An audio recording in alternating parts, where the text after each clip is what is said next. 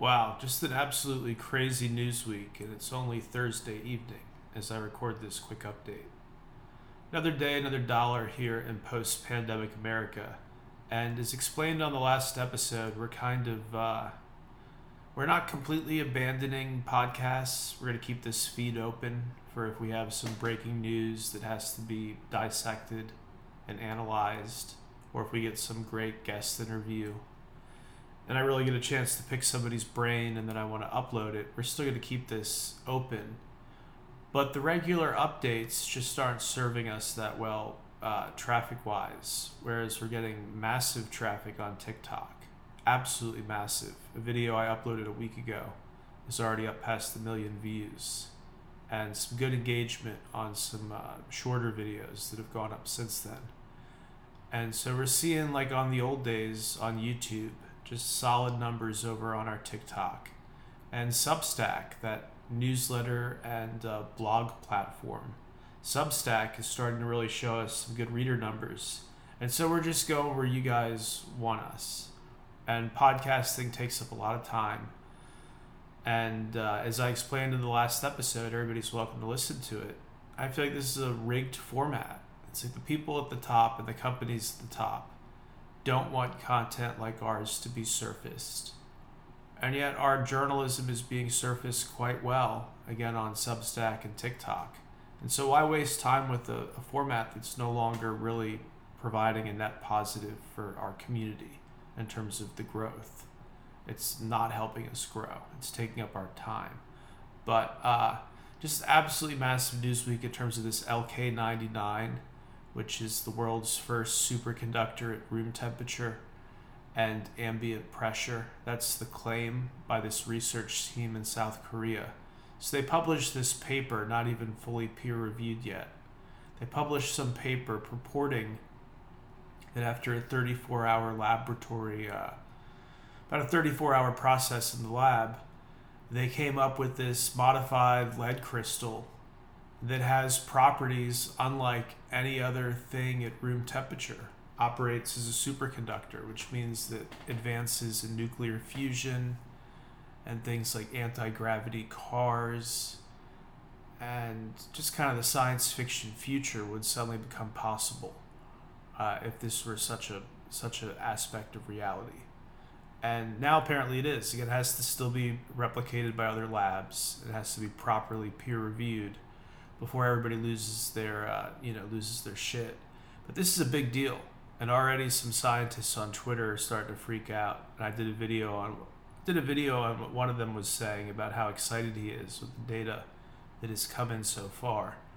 So again, the place for that is our TikTok. If you want the updates on LK-99, just an incredible out of left field story for a summer that's already been filled with unexpected stuff.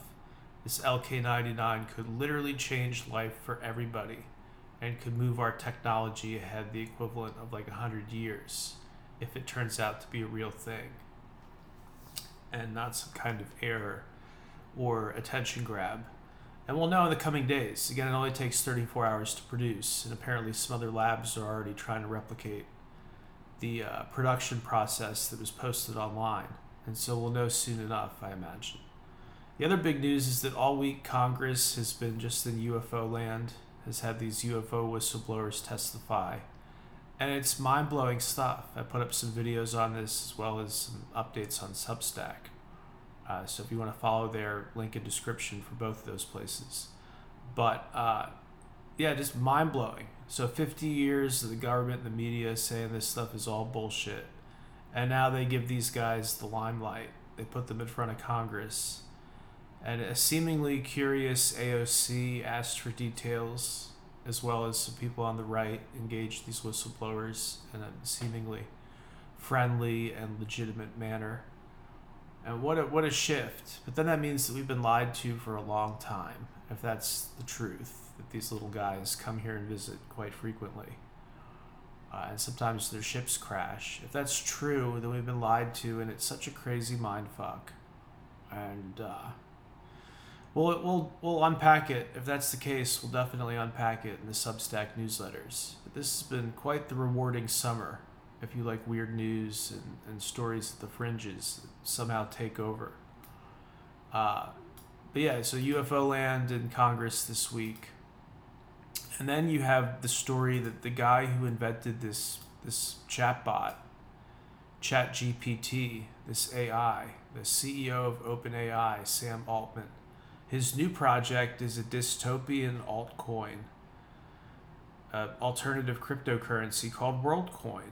And to get some Worldcoin, you have to go to a store or business that's hosting what's called the Orb. And the Orb is a spherical thing. It scans your iris in detail and then allows you to get $50 to $60 of Worldcoin. And they claim this is going to be a global ID that will transcend things like passports and national borders and whatnot. Sounds like a bunch of BS to me, but just the privacy implications and the fact that people are so quick to sign up for this thing that's a complete perversion of everything crypto stands for, is just remarkable, you know? But yeah, what a week. Worldcoin, LK-99, and UFOs. And again, find all the updates over on our TikTok. That's it, everybody. Thank you guys so much. You're listening to Fulcrum News, real news from America and around the world. FulcrumNews.com/subscribe to get our premium membership and updates via email.